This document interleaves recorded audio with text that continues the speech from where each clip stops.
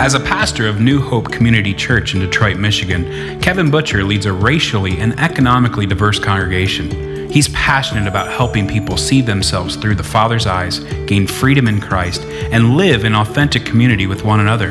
His book, Choose and Choose Again, shares the stories of people whose lives have been transformed by the healing love of God. Please welcome Kevin Butcher.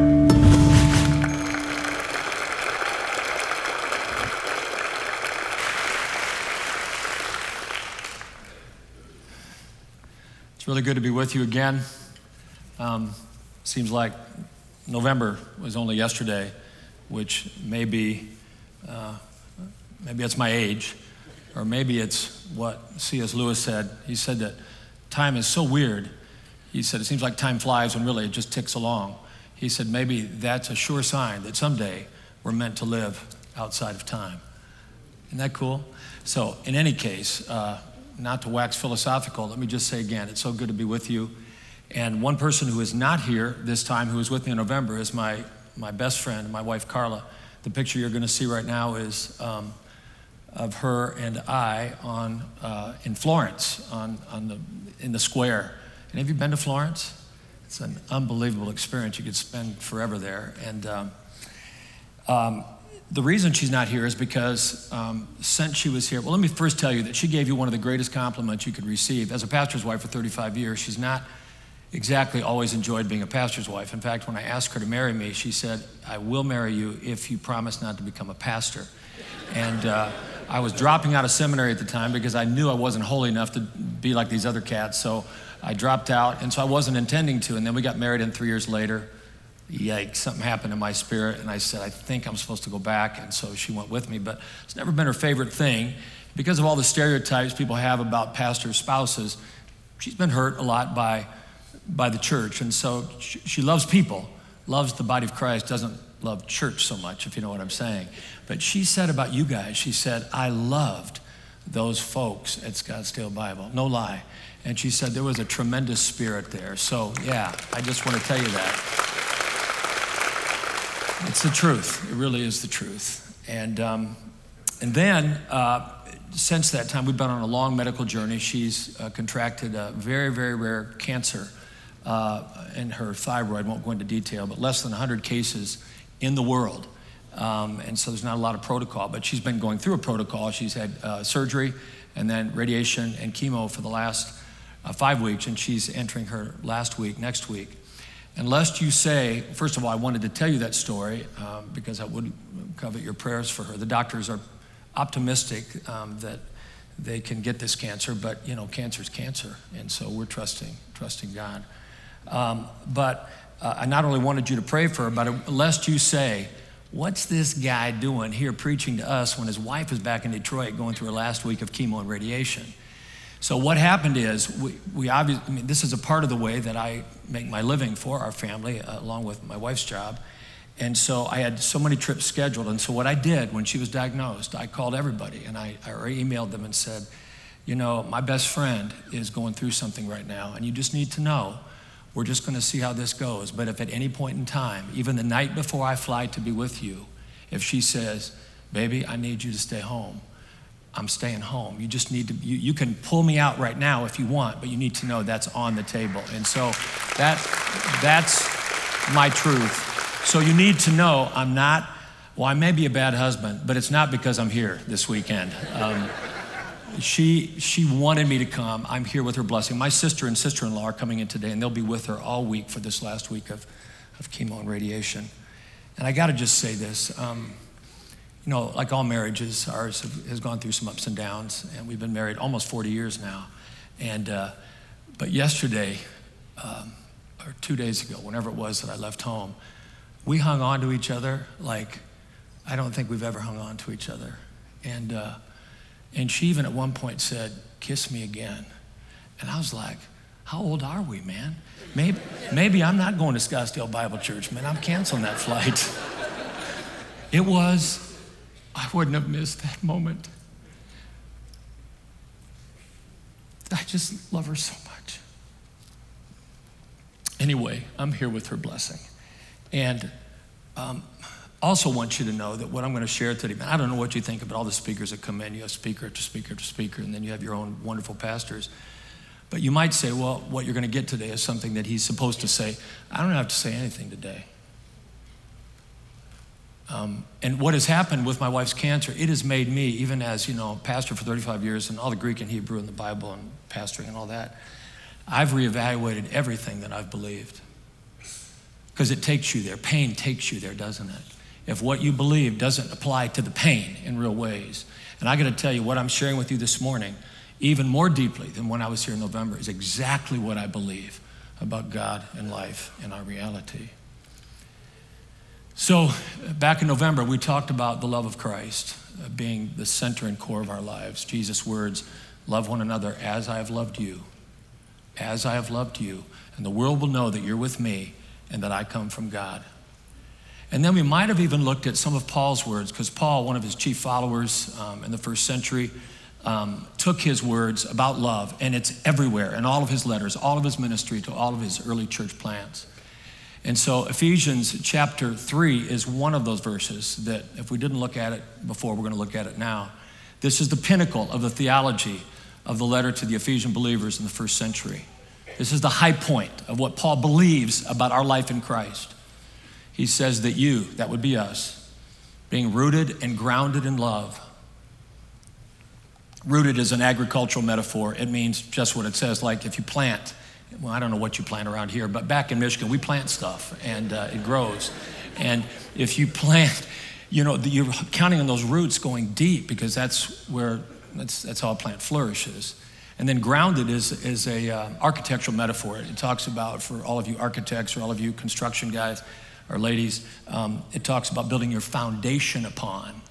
So it's interesting. There are many things he could have said you need to be rooted and grounded in, but what he says is you've got to be rooted and grounded in love if you're going to follow Christ. That you may be able to comprehend with all the believers of all the ages what is the width and length and depth and height, to know the love of Christ, to deeply know, to experience, not just know like I can repeat words, but experience the love of Christ, which sometimes is so amazing that it seems to surpass knowledge, that you might be filled with all the fullness of God. Paul basically is saying, if you want to follow Christ with any kind of effectiveness, you've got to experience. You have to be rooted. It can't just be in the surface in your left brain where you know John 3:16. We have to experience and be rooted and grounded in his love. So when I go around and talk about this theme, one of the main questions that I get is, okay, makes sense. Can't deny what the scripture says. How do you get rooted and grounded? How in the world do you take that truth that's in your left brain, because many of us know those Bible verses, or why would we be here today? How do you take it deep into your spirit so it becomes literally, the love relationship you have with God in Christ becomes literally everything, like the words we just sang. King of my heart, you are everything to me. How do you get from head to that place down in your spirit? So if you want to look at maybe the big idea of what I'd like to share today, it's this. Learning to live rooted and grounded in the love of Christ, taking that truth from your left brain down into your spirit, is not, capital N-O-T, absolutely not, simply about knowing more truth. Let me just hear one more sermon. Let me just get the best podcasts on my iPod so I can listen to them constantly. Let me just get the best commentary. Let me get one of those Bibles that has the interlinear Greek and Hebrew so we can know what the Bible really says. Maybe it'll move into our spirits then. It's not about that. It's not about just trying harder. There's a lot of us out here today that are trying real hard to walk with Christ. I commend your discipline. I commend your courage. But it's really not about that. In fact, what we need, what we long for, is to be healed. And it's interesting that Jesus, when he came out of obscurity after 30 years in Nazareth, you know what he was doing in Nazareth for all those 30 years? Why, he was doing Nazareth stuff. Can you imagine the Son of God, the second person of the Trinity, just got up in the morning, swept the floor, Said, hey, Mom, can I go get you some lunch? Nazareth stuff. God was in the Nazareth stuff, just the faithful Nazareth stuff. And so he came out of obscurity, finally went to the synagogue in Nazareth on the appointed day, and the protocol was that somebody, there were many things in the synagogue service, but one of them was that one of the brothers from the community would read one of the prophets. That day, the elder of the synagogue gave Jesus the prophecy, the scroll of Isaiah. Fascinating. Gave him that scroll, but Jesus decided to unroll it all the way to Isaiah 61. One of the servant of Yahweh passages that talk about this mysterious one that one day would come in the name of our loving God and make all things right. And Jesus read these words that day from the text he chose from the Isaiah scroll. It goes something like this. The Spirit of the Lord God is upon me, because the Lord has anointed me to preach good news, to proclaim good news to the poor. He has sent me. This is his mission statement, the servant of Yahweh's mission statement. He has sent me to heal the brokenhearted, to proclaim liberty to the captives, and to proclaim the acceptable year of the Lord. And then he said an amazing thing. He said, today, this text, this 800-year-old prophecy that prophesied one who would come in the name of our loving God and make all things right. Today, this passage is fulfilled in your hearing. I'm the one. What's absolutely more deeply fascinating to me, to my post-Reformation and post-Enlightenment years, that's all about content. I mean, we're all about content in the West, is the fact that Jesus, in his mission statement that he's quoting from the servant of Yahweh passage in Isaiah 61, he said, I'm the guy, doesn't say anything about, hey, I just want to give you a better understanding of the Old Testament. My mission, you just don't get it enough yet. Your continued pain is about the fact that I need to explain some things to you better. He also doesn't say, what I really need to do is be your cheerleader. I need you to just try a whole lot harder, and I'm going to be right by your side just saying, keep going, you can do it. Cut, a tenth of a second off your 40 time, spiritual 40 time, you can do it. What he says is, I've come to give you what you need. I've come to heal you from all that the enemy for centuries has been perpetrating upon you. And I've come to set you free from the chains that he has had binding you. I've come to heal you, and I've come to set you free. So what I'd like to talk about for the rest of our time this morning is what this healing might look like in real life, real time. I'd like to talk about first what I think we've made it to be. We've stopped short of what it can be, and then talk about the rest of the layers that I think Jesus came to heal that maybe we're just not quite aware of this morning. So first, why do we need healing? Well, there are difficult life circumstances that create a deep need. I mean, you have your list this morning. If you could be honest with the person next to you, and I hope you can, I think you can, I hope you are. But again, in church, it's often not very kind. You come in from the parking lot. I mean, I drove in this morning, and everybody's walking in, and we're all looking good. And people might say, how are you? What are you going to say? Probably, good, doing good. So you may not bring out your list immediately to church folk about the pain, but you have some pain that needs healing. Some of you have physical pain today.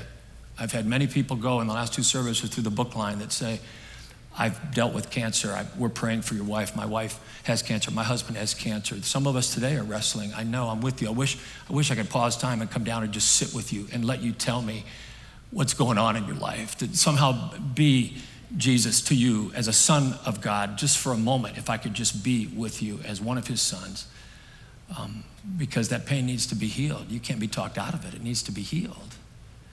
And then many of us have financial pain and emotional pain and relational pain. And then we have the pain of our attempts to heal our own pain, our attempts to fix it. And it just doesn't seem to work very well.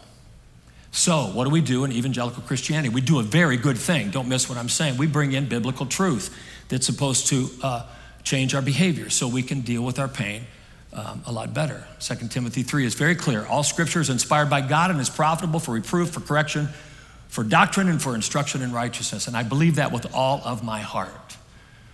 With what I'm going to say next, don't you be telling Pastor Jamie or your elders, you guys brought in somebody that doesn't believe in the authority of Scripture. That's just nonsense. I love the Word of God. I love this particular copy of the Scripture because I've had it for 15 years. I've got all these notes. Some of the pages are almost gross because I've been there so many times and they get all greasy with what you've had, with the tacos you just had for lunch. They get on you the pages of, there's parts of the Bible that my pages stick together. After that description, nobody's going to try to steal my Bible today, I'll promise you that. I feel naked if I don't have my cell phone or if I don't have my Bible. So I love the Word of God, and it is powerful, but it was never meant to stand alone in a vacuum where all we need is more cognitive explanations, more cognitive truth, and we'll be able to get healed. In fact, I call, if the church stops here and says, yes, Jesus came to heal us, and here's how it's done. You have a marital problem? Come and listen to our 8-week series on marital problems. In fact, come to all 3 of the sermons. In fact, get them online and memorize what is being spoken, and then go back into your broken marriage and get her done. And it's pretty quiet in here right now because you realize how ludicrous that sounds with some of the deep stuff we might have going on in our lives and maybe even in our marriages. And so we tend to get very, very discouraged. And when because we come into church and we get this feeling, because again, we're not always telling the truth at church. We get this feeling when everybody else is coming into the church going, I'm doing good, doing good. We get the feeling that everybody else is doing fine with get or done Christianity. Why am I the only loser? And so we tend to have 3 responses. You may have had one of these responses. I've had all of these. First of all, we lie. People will look you right in the eye and say, how you doing? And because you don't want to tell them how utterly horrifying you feel deep inside because it sounds so unchristian. It sounds so like unchristian. You just lie. Or we hide. We just don't even put ourselves in a situation. I'm not getting in no small group. I know what they do in those small groups, man. They try to ask you questions that none of their business what's going on in my life, right?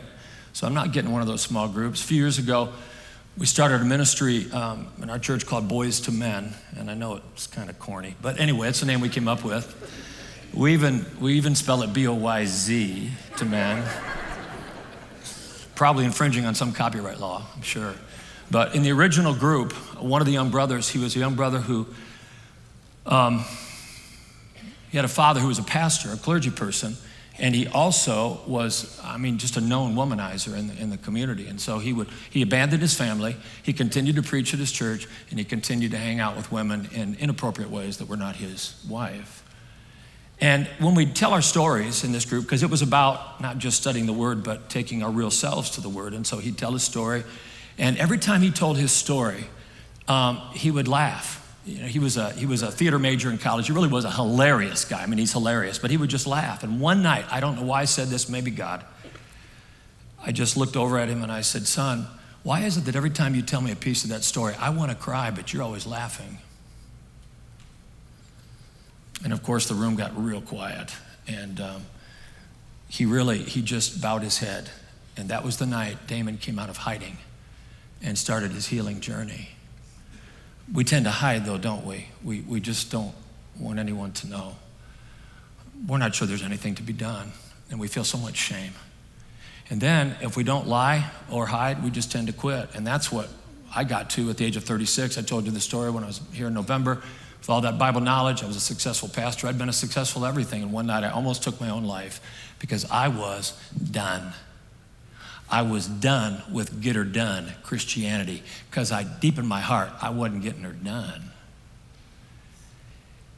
So what if I told you that the reason we can't get her done with Bible truth alone, as wonderful as that truth of the Word of God is, and we need it, what if I told you that underneath our left brains who are trying to apply the Word of God to our life circumstances that are so dastardly, that underneath we have this thing called wounded emotions? You see examples of wounded emotions everywhere in Scripture. You go to Ephesians 4:31, there's a big list of what happens to us when people don't treat us right. Bitterness, rage, malice. You can add to that list emotions like anxiety, fear, shame. We all have them. We don't like to talk about them. And it's interesting, when I go to different places to speak, and if I talk about this theme, which I often will if I haven't been there before, because I don't want to waste time just doing this. I want to root and ground. So like I went to a group a couple weeks ago in Texas, a wonderful camp with a close friend of mine who's the administrator, and spoke to about 160 students the first night. They're there to train to help little kids that are coming in, like your VBS kids are coming in for camp. And after that first night, I said, if you want to hang out this week, just let me know. They didn't have their cell phones. Sometimes I'll give my cell phone number out, but they didn't have them because they weren't allowed to for that week of training. And so I had these sign-up sheets that I said, just sign up. And so I really can't believe in some ways that I've saved these for a couple weeks, but when I look at these names, I see the stories and I see the tears. I ended up, little nobody me, as one of the sons of God is still on his own healing journey, meeting with 40 of the 160 students. And there were more by the end of the week that wanted to hang out if they could. I mean, we were up to 12 and 1. Many of the students that would come, they would say, their opening line was, I'm not sure why I'm here, but I felt like I needed to hang out. And then I would only have to ask a question or two, and the heads would start to bow and the tears would start to flow. And it's funny, what happens is before I spoke that first night, I had this feeling like, these people don't need what I have to share. They got their act together. I got the totally wrong package of material. It's gonna be all wrong. I have that feeling almost every time I go to a new group, and then it always turns out that the group, just like everyone on the planet, because we have an enemy who's trying to take us out, and he knows we're vulnerable in this wonderful place called our emotional selves, he damages and wounds our emotions. What I've found to be true is that in most specific circumstances, damaged, wounded emotions will trump a good piece of cognitive biblical truth, almost. And I say almost because I'm not perfect, I just know what my experience is, almost every time. I'm going to tell you a story right now that I don't like to tell. I'm glad Carla's not here to hear me retell it. But I think if I'm expecting you to be vulnerable, maybe I should be very vulnerable as well. I may have told it the last time I was here. I don't remember. I don't think I did. But this woman that I love so much, when we first got married, I was 23 and she was 20. I asked her to marry me when she was 19. As I look back, I think to myself, where were the grown people to tell us that we were too young to be doing this? Where were they? They weren't around, or we didn't listen. But we got married and we were so in love, and we were supposed to be the Barbie and Ken, the Christian Barbie and Ken marriage of that little Christian college where we met. And we were going to get married and drive off in a Barbie car, and we were going to, our honeymoon would be in a Malibu Barbie beach house, and you get the point. And so 6 months into our marriage, I'd had 1 year of seminary. I was in that dropout period at that point, working at another job, but I had Bible in me from my childhood even. And I didn't know how much was jacked up inside. I'd been playing football for 10 years, and so the last 4 years, college football, and so I actually got praised and applauded and awarded for being jacked up inside, because all that jacked up stuff came out on my opponent's head. I had no idea what was going on, really. Until one night, we were having this argument in this little mobile home with green and orange shag carpet. How many of you lived in something like that? And the furniture was also green and orange, trailer furniture. So sturdy, that furniture. And my wife, I gotta tell you, she is tough. She is She is tender, but she's a warrior. And I would not want to meet her in one of those caged battles you see on TV. I'm telling you, man, she'd tear my head off. But anyway, that night, I was probably being a jerk, and she was standing up to me, which, well, she should have.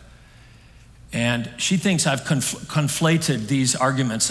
Looking back on history, I'm putting two stories together, but anyway, it feels right to me. So I think at one point, she spit some green beans in my face, which I probably deserved it.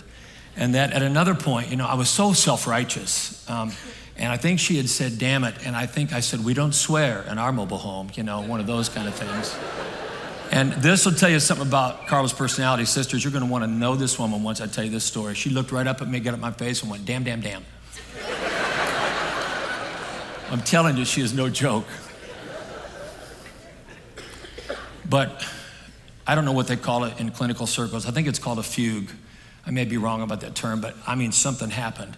Something from my past had to do with my own baggage, my own wounds from my own childhood, and some abuse that I'd experienced. For about 10 seconds, I was not there. And I was coaching weightlifting at the college university back then. I might not look like it now, but most of this was here back then. And so I was coaching weightlifting, and I took all 220 pounds, muscled pounds that I had, and out of that screaming, wounded rage inside me, I put my hands on my best friend, and I literally threw her across the room till she landed on her backside. And of course, that night she wanted to go home, and well, she should have wanted to go home. By the grace of God, I did that night what I'm going to encourage us to do at the end of today, which is to get honest and tell the truth. The next day I was at the church. The elders prayed for me. Didn't tell them what was going on. I need prayer. The next day I was in a counselor's office, and I started a piece of my own healing journey. Never touched her again. Never touched her again. But what I'm telling you is that night, in that moment, when I put my hands on her, I'm telling you, I could have told you every Greek word of Ephesians 5. Husbands, love your wives as Christ loves the church and gave himself for her. The Bible was right there. The wounded emotion was right there. And the screaming wounded emotion trumped that truth. Why? Because that emotion needs to be healed. Didn't excuse what I did, but it explained. Some of you know exactly what I'm talking about this morning. And then what if I told you that underneath those damaged emotions, there's this thing called false beliefs. These are lies that have become paradigm lies in our lives, impacting everything, even unconsciously. We don't even know it, but they are. Remember when Jesus said to the Pharisees, your father's a liar and the father of lies. He's a liar and all he does is lie. So these paradigm lies feed these negative emotions that wound us to the point that biblical truth is difficult to live out in our life circumstances. It's difficult to take out to the broken world around us because we don't even have our own healing. So, false beliefs, like what are they? Let me read you some here.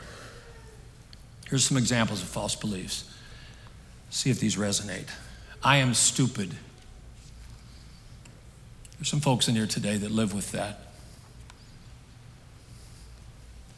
I am ugly.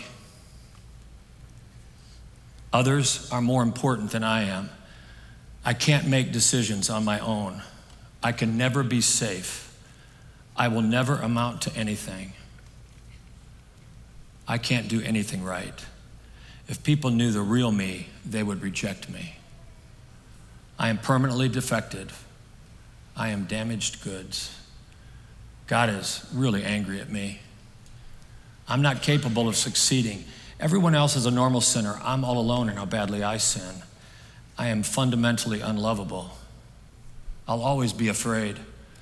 Someday success will satisfy the deepest longings of my heart. I'm defined by my performance. No one will love me if I don't achieve something.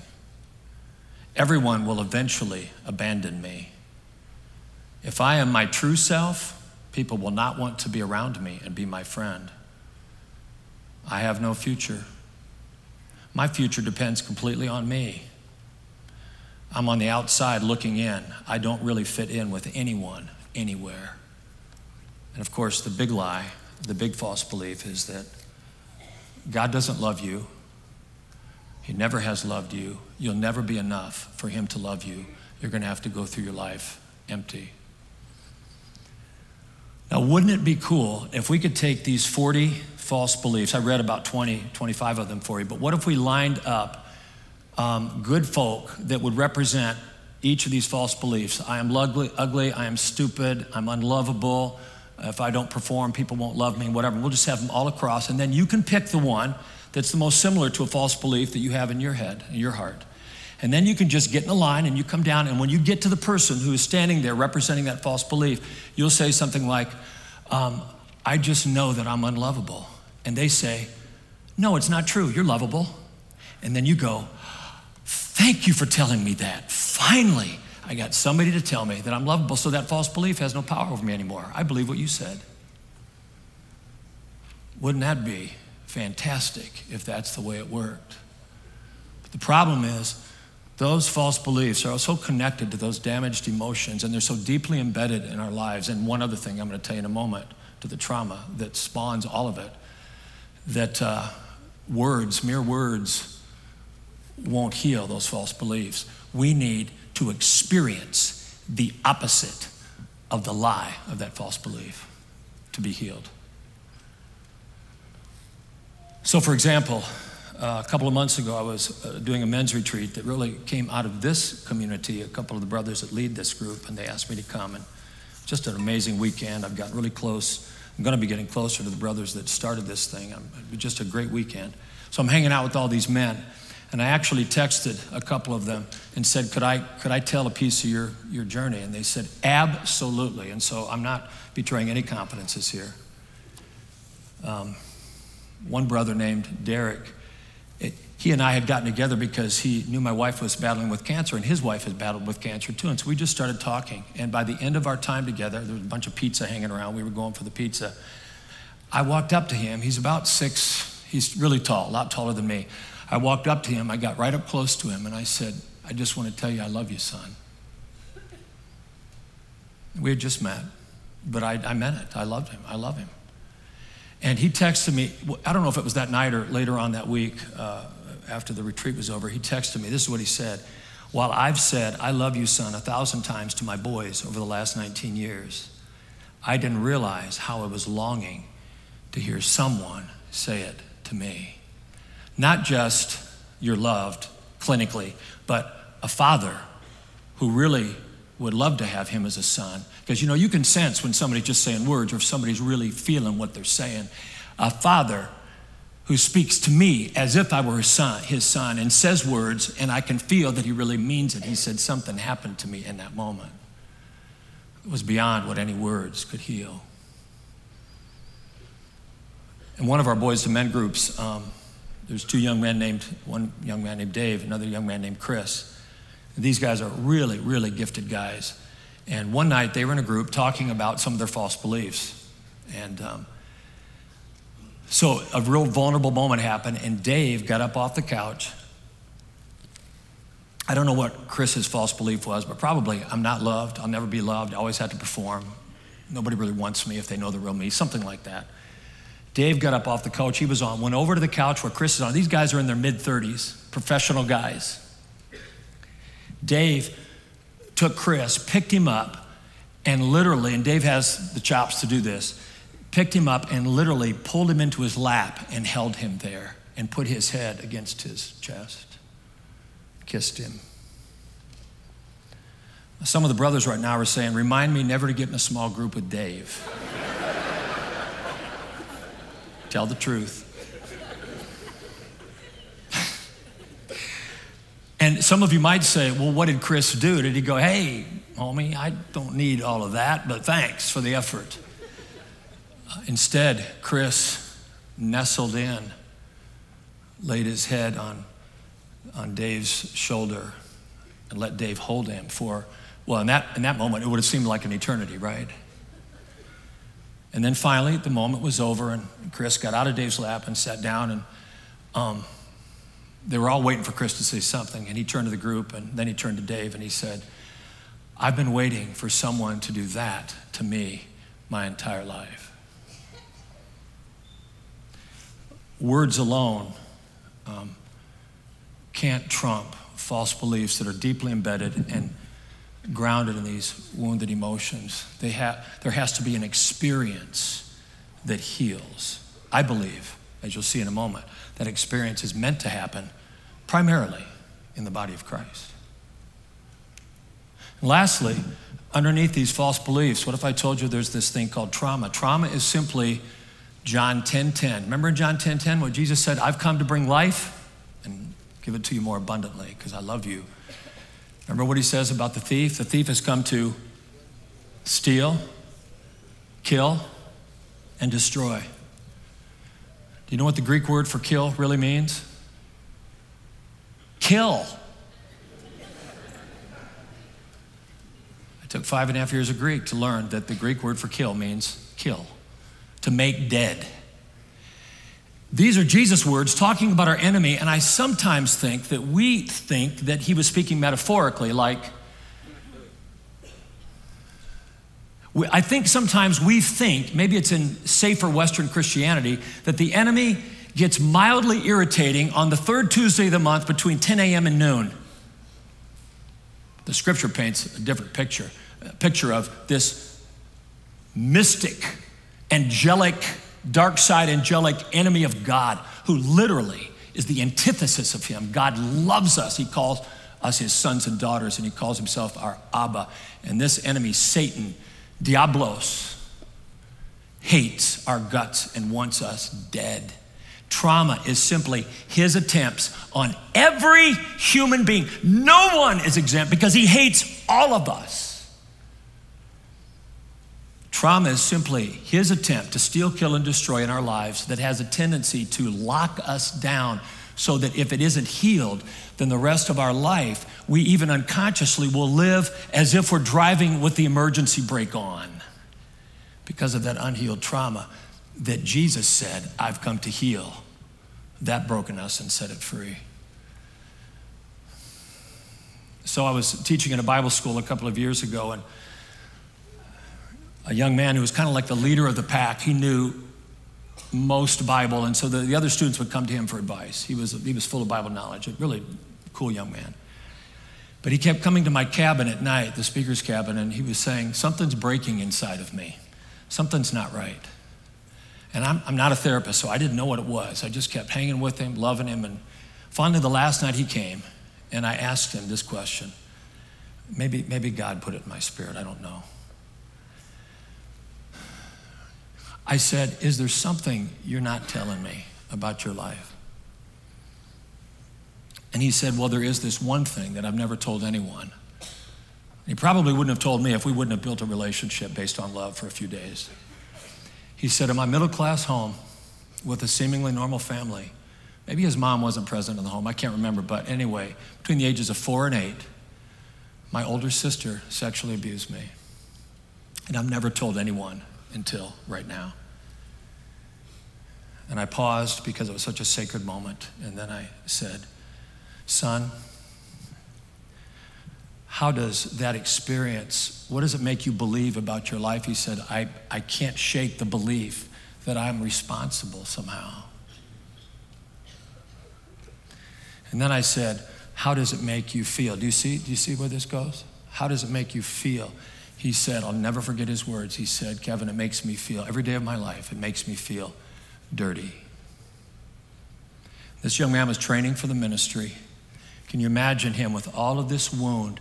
And he just keeps memorizing more Bible verses, keeps preparing more sermons. And there's folk out there that are so wounded, he just keeps hammering truth, get her done. When deep down inside, his world is starting to crack because of the enemy that is trying to steal, kill, and destroy him. You might say, well, okay, that's trauma, but I haven't experienced anything like this. Well, the other night when I was at this camp, after the first session, one young man, big young man, getting ready to join the Marines. I mean, he's just a really good kid. He came up to me and he said, 2 weeks ago, right before I came here, my father, who I haven't seen much because he abandoned our family early on, but I was seeing him before I was coming here, and he said, we got in a fight, and he said, I wish I wasn't your dad, and I wish you were never my son. I don't even know why he told me that at the point, except I think it was so fresh to him. He just realized this can't stay in me or it will yank my chain and shut me down for the rest of my life. I think sometimes in the church we bought another false belief, and that is that somehow we can just ignore our pain and we can keep it contained. Our dogs do that pretty well. I had this beautiful Labradoodle named Sadie, and I can be a little mean to her sometimes because occasionally she's so needy, and so she's just blowing her bad breath in my face all the time. And her breath is so bad. It's so bad. God love her. And you ever try to brush a dog's teeth? It ain't that easy, so we don't.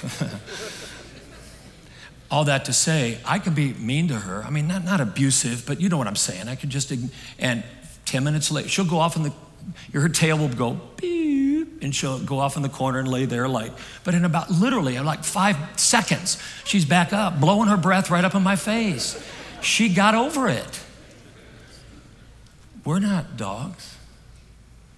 We're created in the image of a God who is love, and we hurt because we love, because sometimes love isn't returned, and in fact, abuse is returned, and we're not meant to get over stuff, we're meant to heal. Along Detroit's waterfront, they used to bury toxic waste when they were trying to clean it up years ago along the Detroit River, and they'd put it in these big drums of some kind of steel, or I don't know what kind of container it was.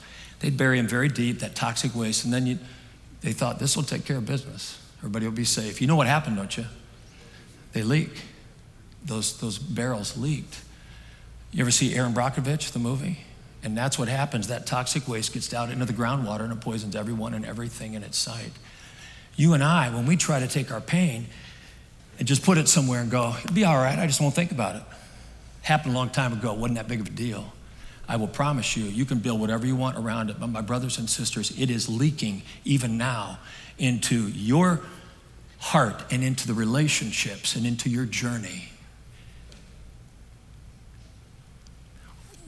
What would it mean to you today if you knew there was a Jesus who didn't just say, I came to die on the cross so you could have your sins forgiven and go to heaven someday? What if you knew he wanted to continue the healing journey that began when you trusted Christ, and that he wants to continue to heal you all the way home so that you can be free to give away some of that healing as a wounded healer to a broken world who, quite frankly, isn't always too interested in what we know about the Bible. They want to know if what the Bible has done to us has made us the kinds of people that connect with them and their pain to make them believe that maybe there's some healing for them too.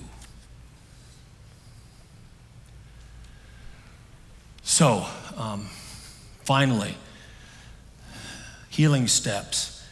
And I don't even like using the phrase healing steps because it feels so clinical. And it's really not even true. In fact, when I go to a bookstore and to buy a Christian book, the book that I will absolutely not buy is the book that says 6 steps to, you fill in the blank. I will not buy that book.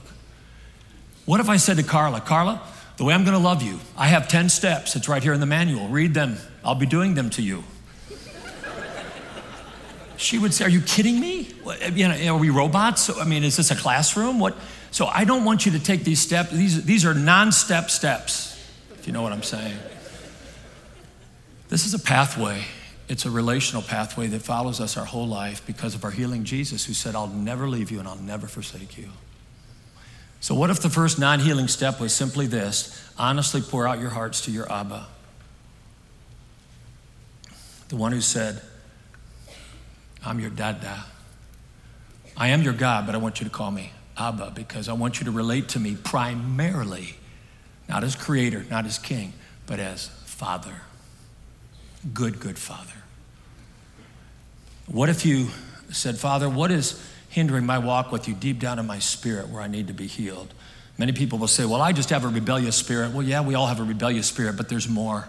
And there's all kinds of stuff that feeds that rebellious spirit. So good luck with just trying to self-discipline yourself to not being so rebellious.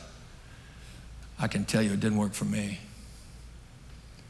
What if you asked your Father Father, what am I really feeling? Not what I'm trying to get you to think I feel, because you know how I really feel. Let me tell you, show me what I'm really feeling that is boiling inside of me, that has shut me down, that has made me desperate, that has made me afraid, that has made me angry, consistently angry, that has made me anxious. What am I really believing? What are the false beliefs penetrating my life, and when did it all begin? And then, what if the second non-step step was to take a step toward the healing Christ? By the way, sometimes I think when we think that Jesus ascended, we think that the disciples watched him go to the Milky Way galaxy. So when he says, the healing Jesus says, I'm always with you in your pain, I'll never leave you, we think, well, that was kind of a metaphor. He's way out there, and he can see me because he's Jesus Christ, but he's way out. What if, did you ever think about this? And I don't know why I'm saying this now, probably because I'm tired, it's the third sermon, and it just occurs to me. And when you know there's nobody else driving in the parking lot, I guess you can do whatever you want until they shut you down. So anyway, what if, remember when Jesus, after he was resurrected, he'd be with the disciples, then he'd be gone. He'd be with the two on the road to Emmaus, and then he'd be gone. Remember that? Boom, boom, boom, boom, boom. What if he was in heaven and then here? In heaven where he would eventually ascend to, and then here. So what if I said to you tonight or this morning that when Jesus says, I'm your healer and I'm with you in your pain, he didn't mean he's just way up there looking down and in some kind of a God cosmic sense he's with you. What if he is right here?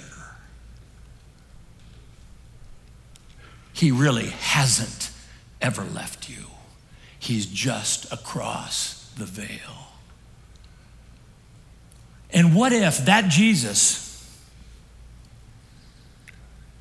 when he said, in the only gospel passage that mentions the Greek word church, he said, when 2 or 3 are gathered in my name, I will be there like that.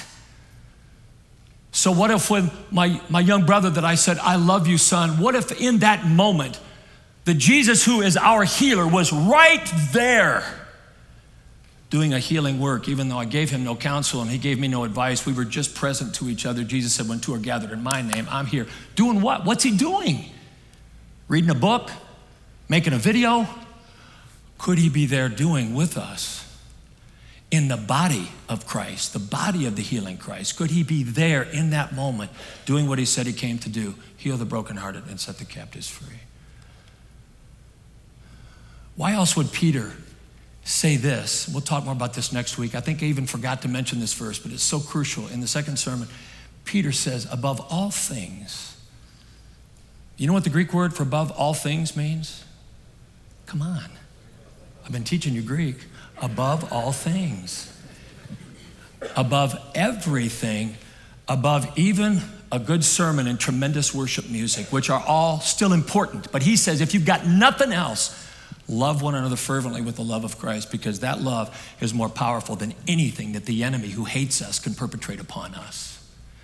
Love one another fervently, because that love will heal a multitude of sins. We're going to talk more about that next week. I'm going to walk down here because when I look over the edge, it seems to be about 25 feet, even though it's just a short drop. So I'm going to close with one story, and then I'm going to read this little deal here, and that'll be it. So the young man, I think I can share his name. I don't think he would even mind. But I'm going to call him by another name because I haven't talked to him for a week or two.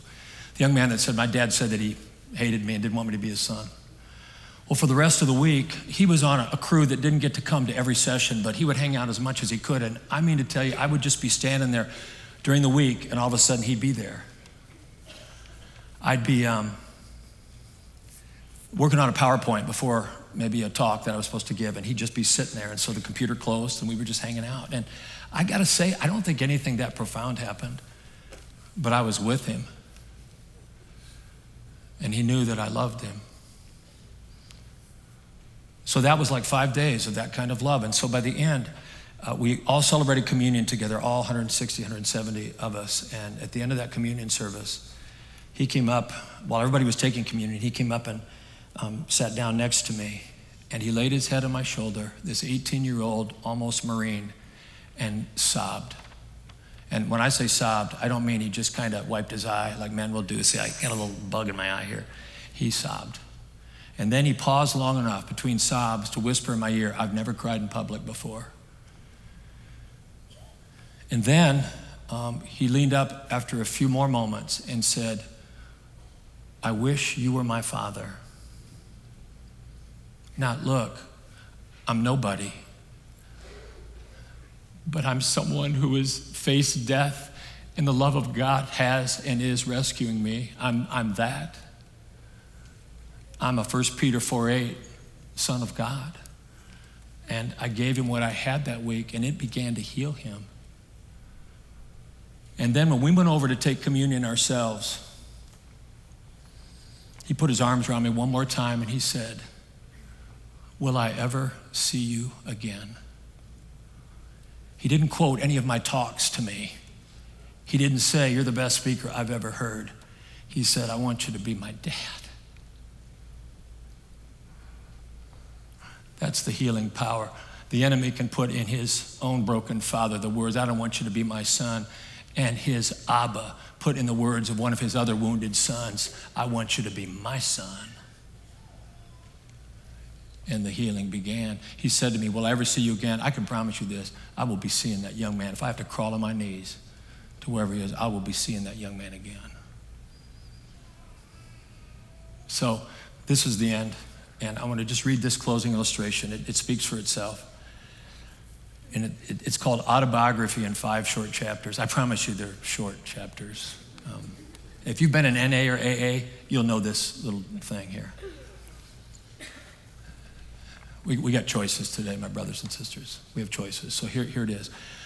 Chapter 1, I walk down the street. There's a deep hole in the sidewalk. I fall in. I am lost. I am hopeless. It isn't my fault. It takes forever to find a way out. Anybody know that chapter? Chapter 2, I walk down the same street. There's a deep hole in the sidewalk. I pretend I don't see it. I fall in again. I can't believe I'm in the same place, but it isn't my fault. It still takes a long time to get out. Chapter 3, I walk down the same street. There's a deep hole in the sidewalk. I see it is there. I still fall in. It's a habit. My eyes are open. I know where I am. It is my fault. I get out immediately. Chapter 4. I walk down the same street. There's a deep hole in the sidewalk. I walk around it. Chapter 5.